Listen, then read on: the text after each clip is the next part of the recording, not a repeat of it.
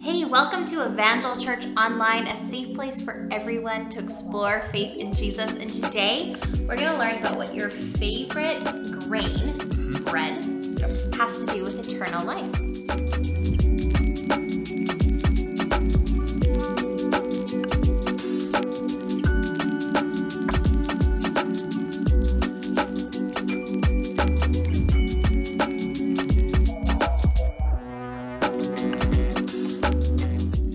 Well, I want to share a quote with you that has to do with what Pastor Lucas will be sharing about in just a few minutes. It is, I love bread. I love bread. Me too, Oprah. The quote is Oprah Winfrey. Well, we're talking all things bread today, and so I started making bread during COVID. Like everyone. And I learned a lot about bread generally, and so I have a fun fact for you. Did you know that historically, like civil unrest was often preceded by the price of bread rising and increasing?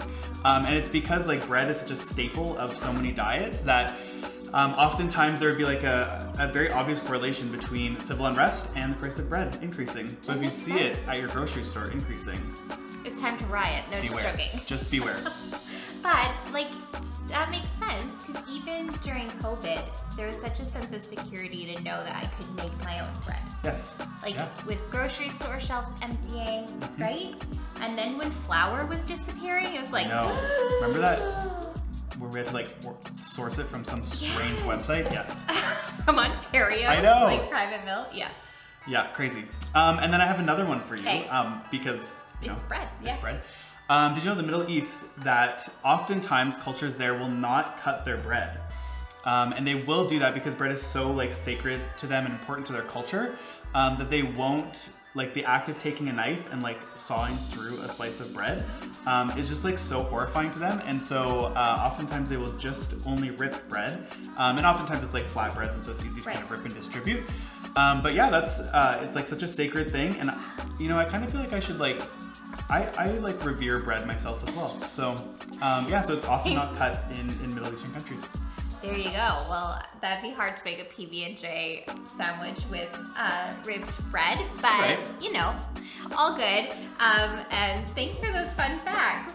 So now we are going to turn it over to Pastor Lucas for our message today. Thanks, guys. Thanks for all that kind of weird information about bread. If you're joining us, you're wondering what was that all about. We're going to kind of discover what the idea of bread has to do with truth, has to do with salvation, has to do with eternal life. And bread becomes this sort of metaphor in Scripture. But before we get there, let's discuss kind of the revelation of truth. Let's talk about what truth looks like. Because truth can be a funny thing, you know? The discovery of truth can do one of kind of three things to us. Either it can kind of revolutionize the way that we live and perceive the world. It can kind of bypass us where we just are ignorant of it. And how many know that ignorance is not bliss? At times, just because you're ignorant of something doesn't mean it's not true or it's not a reality. And then the third thing that it does, and this is often the case, it disrupts us. When we come face to face with truth and reality, objective truth and reality, it disrupts our lives. It demands that we change something, and that can do one of two things. It either revolutionizes our lives and causes change, or it causes us to kind of revolt and rebel against it and get angry and bitter and all of those things. So this is kind of the funny thing about reality, the funny thing about objective truth. Now, as I was preparing for this message, I couldn't help but think of a kind of a mainstay of the alternative news media. You would know who this person is, but they'll often say, facts don't care about your feelings. And you might say it this way, truth, reality does not care about your feelings. And today, I want to kind of push back on that kind of idea and that philosophy and that take on truth, because it's kind of missing a key component to what truth is. And that is the personification of truth. And of course, I'm talking about the way, the truth, and the life. I'm talking about Jesus.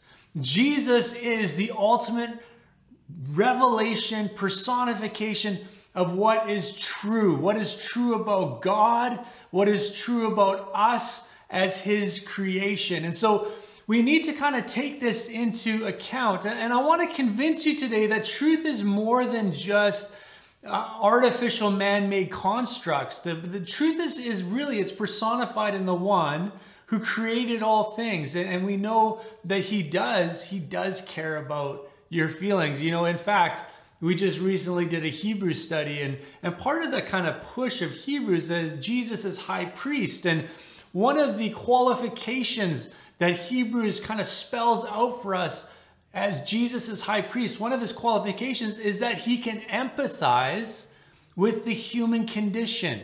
He can empathize with temptation and our brokenness and the tension of living in this broken world. And so I'm going to push back a little bit in that Jesus is truth and he does care about your feelings. But we're going to kind of unpack that a little more as we go. The journey of discovering truth at times, it's kind of, at times in our lives, it's slow and it's linear. It's kind of a precept built upon a precept that leads us to reevaluation, changing our lives, changing our behaviors, changing our outlook and our perspectives. But too often we don't get there because we get so fixated on one thing or another or we kind of find ourselves asking the wrong questions on this journey of discovering truth. Now, this is going to be the case with the crowd that we're about to kind of talk about here in the Gospel of John in the first century. For those of you, maybe you're new with us today, we are in a series called the Gospel of John, where we are exegetically kind of studying through Scripture. And so we welcome you. We welcome you to this journey of faith that you're on along with us. And we're going to kind of jump in. Now, I'm going to let you in a little bit of secret. Preachers often, when we get large swaths of passages of Scripture, we kind of like to try to read it and interrupt it and bring in our own commentary. And I'm starting to realize that perhaps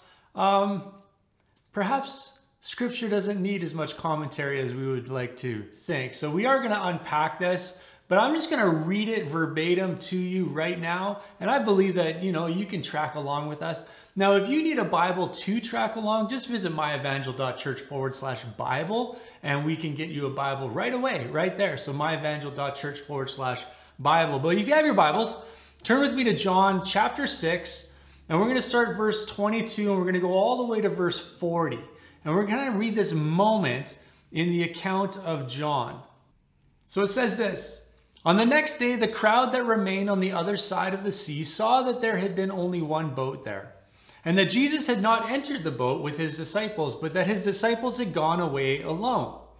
Other boats from Tiberias came near the place where they had eaten the bread after the Lord had given thanks. So when the crowd saw that Jesus was not there, nor his disciples, they themselves got into the boats and went to Capernaum, seeking Jesus. When they found him on the other side of the sea, they said to him, Rabbi, when did you come here? Jesus answered them, Truly, truly, I say to you, you are not seeking me, not because you saw signs, but because you ate your fill of the loaves. Do not work for the food that perishes, but for the food that endures to eternal life, which the Son of Man will give you, for on him God the Father has set his seal. Then they said to him, What must we do to be doing the works of God? Jesus answered them, This is the work of God, that you believe in him whom he has sent. So they said to him, Then what sign do you do that we may see and believe you? What work do you perform? Our fathers ate manna in the wilderness, as it is written, he gave them bread from heaven to eat. Jesus then said to them, Truly, truly, I say to you, it is not Moses who gave the bread from heaven, but my Father gives you the true bread from heaven. For the bread of God is he who comes down from heaven and gives life to the world. And they said to him, Sir, give us this bread always. Jesus said to them, I am the bread of life. Whoever comes to me shall not hunger, and whoever believes in me shall never thirst. But I said to you that you have seen me and yet do not believe. All that the Father gives me will come to me, and whoever comes to me I will never cast out. For I have come down from heaven, not to do my own will, but the will of him who sent me. And this is the will of him who sent me, that I should lose nothing of all that he has given me, but raise it up on the last day. For this is the will of my Father, that everyone who looks on the Son and believes in him should have eternal life, and I will raise him up on the last day. So let's kind of dig into the context of what's going on here. Now, if you were here with us last week, you would have heard about the storm that arose. The disciples were fearful, and Jesus comes to them walking on the water. Now, John, he kind of glazes over this moment. Matthew gets much more into it. And you have to kind of ask the question, if John is skipping over, walking on the water and his opportunity to kind of throw Peter under the bus and rib him a little bit, this must be important. So he's kind of skipped over the whole Jesus walking on the water moment to get to this right here. And he really gets into this moment in the Gospel of John. So it causes us to kind of take note, begin to really dig into this and stop and think and meditate on what's happening here. Now, I love how Jesus operates, because he was asked the question. The people saw the disciples leave. They saw that Jesus had not got into that boat. And yet now Jesus is on the other side with them. So they're wondering, how did you get over there? And Jesus does what Jesus does best.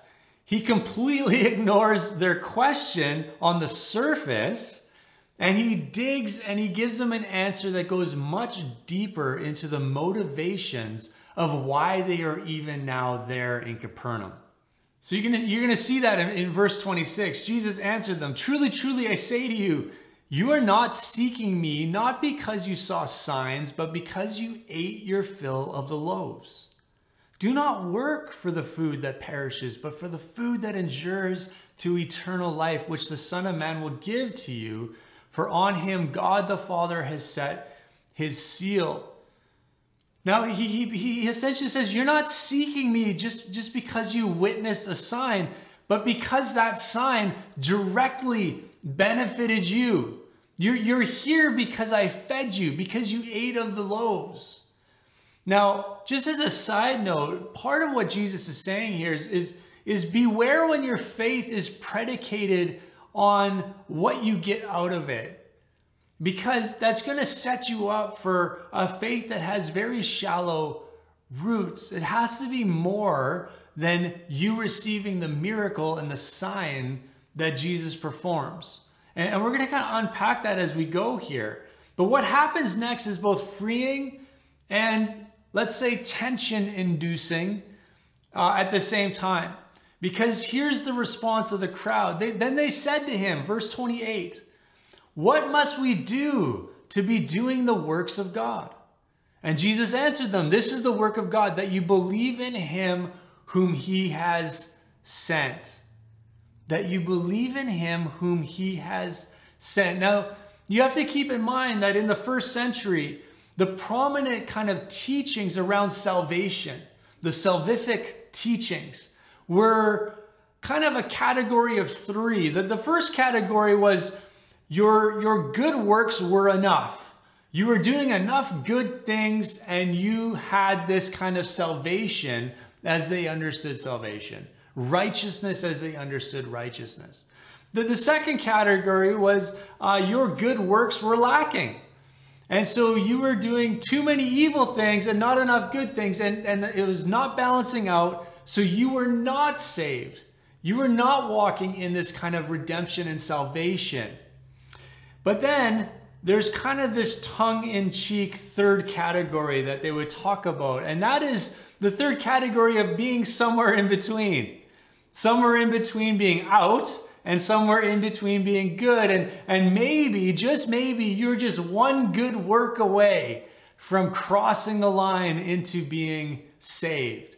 And so this is sort of the context. This is kind of the idea that was driving the belief system of the Jewish people of the first century. And I would argue that even to this day, this is kind of the biggest misconception about Christianity and what it is to be a Christian.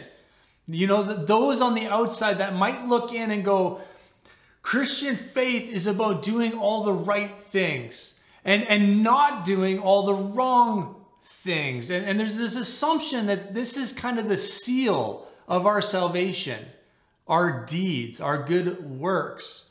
And if you're taking notes, just write this down, because I just really believe this is just such a true statement. The Christian doesn't do good works to earn salvation. The Christian doesn't do good works to earn salvation. They do good works because they have met the Savior. There's a big difference between these two things. They do good works because they have met the Savior. Our good works are an outflow of this new reality of knowing Jesus, the bread of life. So let's unpack this. This is the work of God, that you believe in him whom he has sent. In other words, the only work you do in regards to your salvation is your response of faith to believe. To believe what? To believe in the one that God had sent. So we need to kind of understand now who are we talking about. So in verse 30 it continues. So they said to him, then what sign do you do that we may see and believe you? What work do you perform? Our fathers ate the manna in the wilderness, as it is written, he gave them bread from heaven to eat. Jesus then said to them, truly, truly, I say to you, it was not Moses who gave you the bread from heaven, but my Father gives you the true bread from heaven. For the bread of God is he who comes down from heaven and gives life to the world. And they said to him, sir, give us this bread always. Now here we see this kind of setup that Jesus is creating, because he's leading again this crowd on this kind of precept upon precept, this linear idea that's going to lead him to a revelation. And so we need to track with this moment as Jesus is setting this up and he's leading them to this revelation. And ultimately he's going to reveal himself as that one. But the crowd is now demanding a sign and can't help but make the parallels between bread and having eaten those loaves and now thinking back to manna as a sign from God of sustaining life. And so they're kind of making this parallel now. Now the first century kind of Judaism carried with it a number of myths and legends around the manna. They believe that the manna, there's this legend that the manna was put into a clay pot and it was put into the Ark of the Covenant.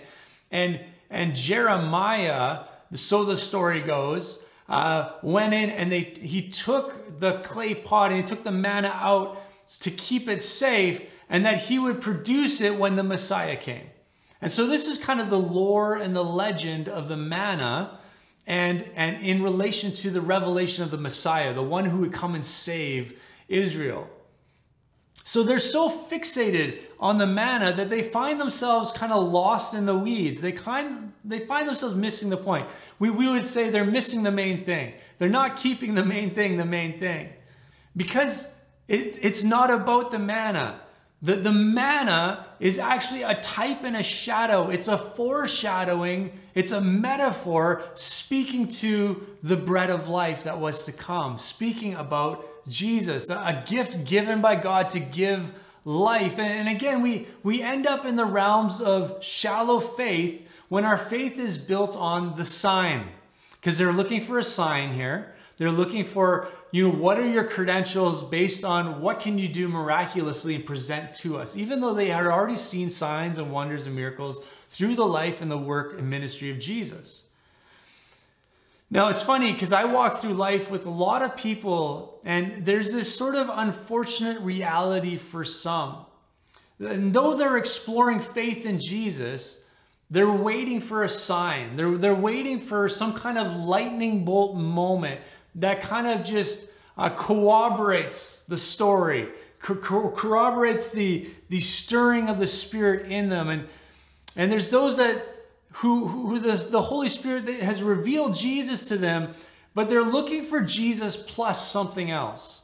They're looking for Jesus plus a sign. They're looking for Jesus plus a miracle. They're looking for him to meet their need or to change their circumstance or to reveal himself through a miraculous moment. And though there are moments and times when that does happen, here's the point of this moment. Jesus plus nothing is what you're looking for. The point of this moment and this teaching is Jesus is revealing himself, and we can either, in that revelation of Christ, believe or disbelieve. And this is the option that he's giving us. Any sign we do come across is simply there to point us to Jesus. And Jesus himself, he walked this planet healing the sick, casting out demons, raising the dead. And the whole time he kept saying, I'm doing the will of my Father. The entire time that Jesus did what he did on this planet, he deferred the glory and the attention to the Father. The same way the Holy Spirit, who has now come and has breathed life into the church and is revealing Jesus and globally across generations. The signs and the wonders and the miracles that the Spirit performs in this world and in this time and this moment isn't about the sign and the wonder. It's about pointing people to Jesus as the singular person that can bring life, that can bring restoration, that can change your circumstance, that can give you life. And so this idea of seeking signs for the sake of signs is so misguided when the signs are there as a tool simply to point you to the one, Jesus. Now, so often in the Christian church, I kind of see the same kind of idea. There's sort of an addiction at times of those that keep on just seeking signs and wonders in a way that they lose sight of the main thing. I'll be the first to say I would like to see more signs and wonders in our time. I would like to see the Spirit move in powerful, miraculous, supernatural ways more and more in this time, but not at the expense of missing out on Jesus, not at the expense of making revival culture an idol that we chase and missing out on the person of Jesus, because the miracle points us to Christ. The scriptures say that the enemy can also replicate signs and wonders and miracles. So we need to, through the word of God, understand who Christ is, and all other things simply point us, turn our heads to Jesus, who is the source of all of it anyway. When we pursue the signs and wonders, we miss the very point of the supernatural works of God. They exist and intersect our reality to point people to Jesus. The moment they become anything other than that, it's idolatry. And so we need to check ourselves, even as believers, when it comes to signs and wonders and the miraculous. Friends, my heart is to see God move. But my heart is to see God move that others would see Jesus. That's the point. That's the main thing. Verse 35, Jesus said to them, I am the bread of life. Whoever comes to me shall not hunger, and whoever believes in me shall never thirst. I'm wondering if you suffer from the same dissatisfaction that I do. This sort of human condition where we hype things up in our minds. And once we achieve that thing or get that thing or lose that thing or pursue that, we think that it's going to fulfill us somehow, and it ends up leaving us empty. We would say things like, if only I was in a relationship, then I'd be happy, I'd be fulfilled. Or maybe you'd say, if I wasn't in a relationship, then I'd be happy, I'd be fulfilled. If only I had kids, or if only I didn't have kids, or if only I had those clothes, or if I had that job, or those finances, or I had that ability to travel, then I'd be okay. Then I would find fulfillment. This thirst, this hunger of my soul would be satiated. But friends, the human condition is one of hunger and thirst. There's this kind of hunger that can't be satiated, and this thirst that can't be quenched within us. And here Jesus is now unpacking this great dilemma that we find ourselves in. And we all know this to be true. If we take a moment and a step back and we evaluate life and living, we can see that the trend of not being able to fill that hunger and that thirst that we all have continues and continues and continues. And so Jesus is just revealing this reality of the human condition. And he's saying that the miracle of the manna all those years ago was more than just a temporary solution to satiate and the hunger and to give life for a short amount of time. It was actually existed to reveal this one that would come, that would bring eternal life, eternal fulfillment. He says, I am the one who will satisfy that thirst you have. I am the one who will fill that void of hunger in your soul. Forget the sign. I am the source of the signs and the wonders. And so the people, they're looking for a sign, and Jesus responds. And then he goes on and he says this in verse 36. Remember, he's taking them on this linear path to revelation. So he recognizes the motivation of their heart. He leads them to this understanding of the thirst and the hunger, and that there is something that will quench it, but it's eternal. It's sent by God. And now he's going to reveal himself as that bread. So verse 36, but I said to you that you have seen me and yet do not believe. All that the Father gives me will come to me, and whoever comes to me I will never cast out, for I have come down from heaven, not to do my will, but the will of him who sent me. And this is the will of him who sent me, that I should lose nothing of all that he has given me, but raise it up on the last day. For this is the will of my Father, that everyone who looks on the Son and believes in him should have eternal life, and I will raise him up on the last day.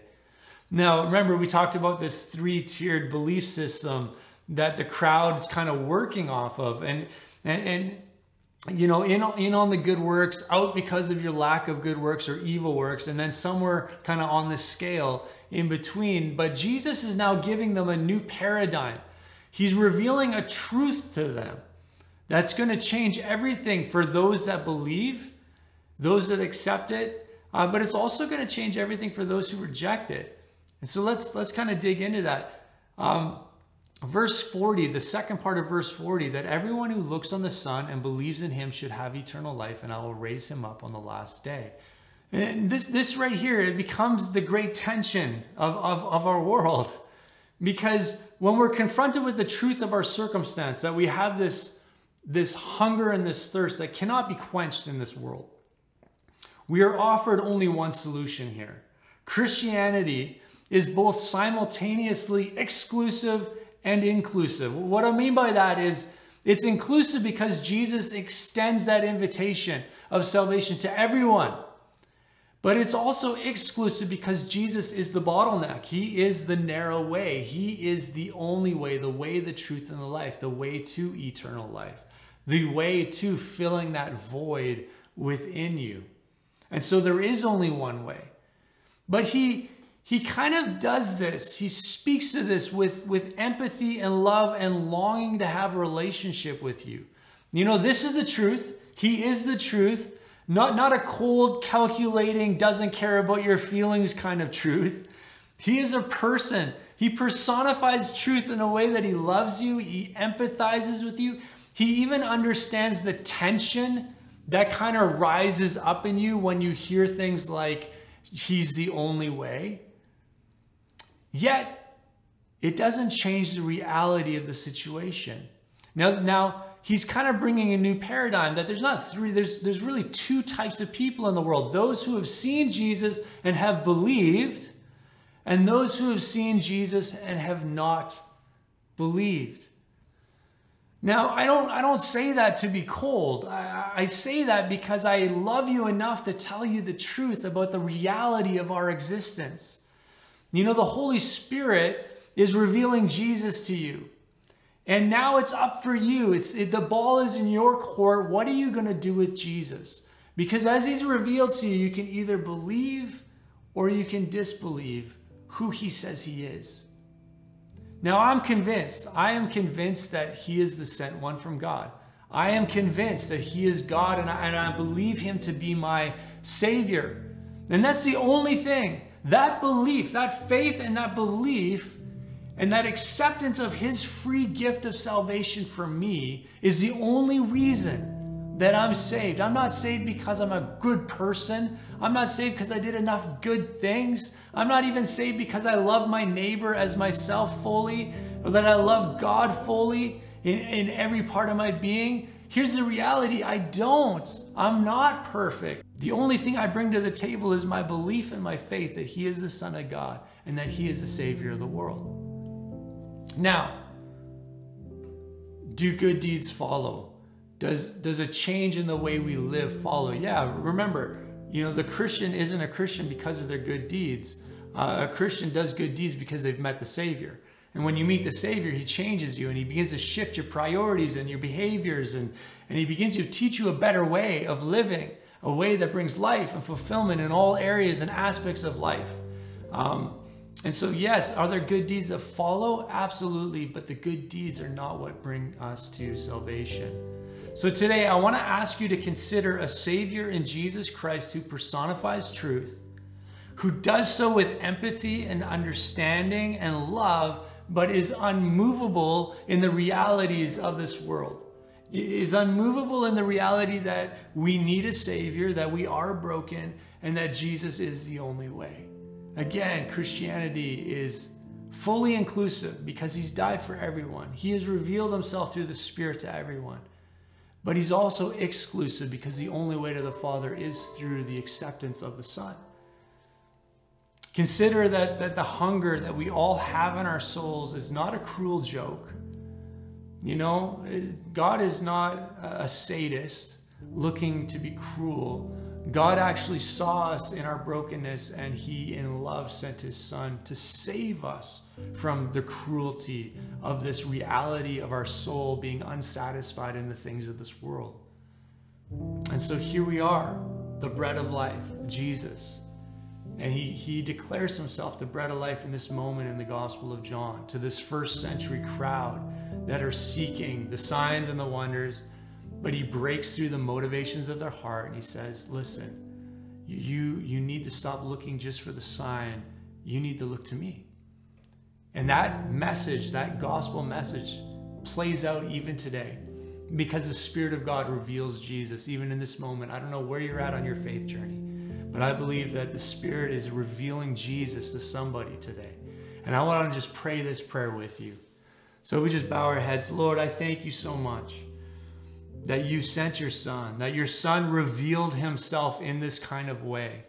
There's those that say that Jesus never declared himself God. Well, this is declaration of Godhood right here. And so either we can take Jesus at his word, or we need to call him a false teacher or a horrible person. Those are the only options we really have. He was either a liar, he was either a cheat, or he was really who he said he was. And so, Lord, we believe in this moment that you are who you said you were. And that, Lord, you are a risen Savior. That Holy Spirit, you are revealing Jesus to us right now. And Lord, we choose to believe, not through our works, not through anything that we have to bring to the table. We just simply in faith choose to believe, Lord Jesus, you are my Savior. And you have given me life. And you will give me life. And you will teach me a better way. And you will lead, guide, and direct me in the rest of my days. And so, Lord, forgive me my sins. Come into my heart and my life and make me new. In Jesus' name, amen. Amen. Well, thank you so much, friends, for being with us. And if you need to chat or talk, we are a physical location. We exist in Powell River, BC, Evangel Church. And we have in-person gatherings. And if you are part of this region and you kind of, for the first time, perhaps prayed that prayer with me, or you feel a stirring in your heart, or maybe you just want to explore more about what faith and Christianity is about, we would welcome you on a Sunday, 10 o'clock. Come, say hi to me. I would love to meet you. And we exist to walk with one another through faith journey until that day that Jesus comes again, or we are with him in eternity. God bless everyone. Well, thank you so much, Lucas, for that reminder, just bringing us back down to some of the foundations of faith. Well, we have a few announcements for you, and the first is a fun one. Yep. If you have kids or you're watching right now and you are going into grade 5, 6, or 7, we have a party coming up just for you. Our preteen parties are resuming on July 28th at 6:30 p.m. So again, that's for anyone going into grades 5, 6, or 7. If you have a student going into grade 8, they can come to youth now. Yeah, that's true. So we want to just kind of shift those down as we intake our grade 8s up into youth. So make sure you head on over to our website, myevangel.church/register, because we still do need to register for that party specifically. Yeah, and then we have our next hashtag challenge coming up on August 6th. It is #AdventureIsOutThere. We know that in Pearl River, there's adventure like literally right outside your door. And so now that we have the opportunity to do fun stuff again, we invite you to go on an adventure. Like whatever that means for you, go on an adventure with your family, with some friends, whether that's, in nature, whether that's somewhere else, find a spot to have an adventure. And then post a picture and tag us at myevangel.church on Instagram or on Facebook. If you just press the @ symbol and then start typing in Evangel Pentecostal Church Pearl River, there'll come like a drop-down menu. You click our icon and it'll tag us in that as well, because we just want to celebrate all of the adventure that we get to go on now, and maybe find a new adventure for us to go on later. Yes, absolutely. Share the knowledge. Yeah. Well, camp is still coming up, and thank you so much. We have had some people volunteer. Yeah. We've had some kids and preteens get signed up for camp, and we've even had somebody offer a sponsorship. Yes, that's true. If there was a student who wanted to go and funds just weren't available. So thank you for saying yes to the opportunity to serve and to attend camp. Well, there is still space for you though. Yes. So nanusebaycamp.ca, or you can talk to either one of us, and we will get you connected to serve, to attend. Whatever you are looking for answers, we have them, or we know where to find them. True. And so we would love to see you at camp this summer.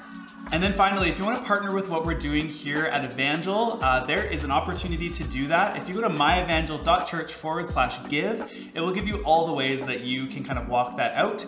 And we just thank you so much for your faithfulness in giving and how it has truly sustained the work that God is doing here as we partner with Him with what He is doing in Pearl River and around the world. Well, thank you so much for joining us, friends. We're so glad that you were here on our Sunday stream. We hope you have a great rest of your day, and we'll hopefully see you next week.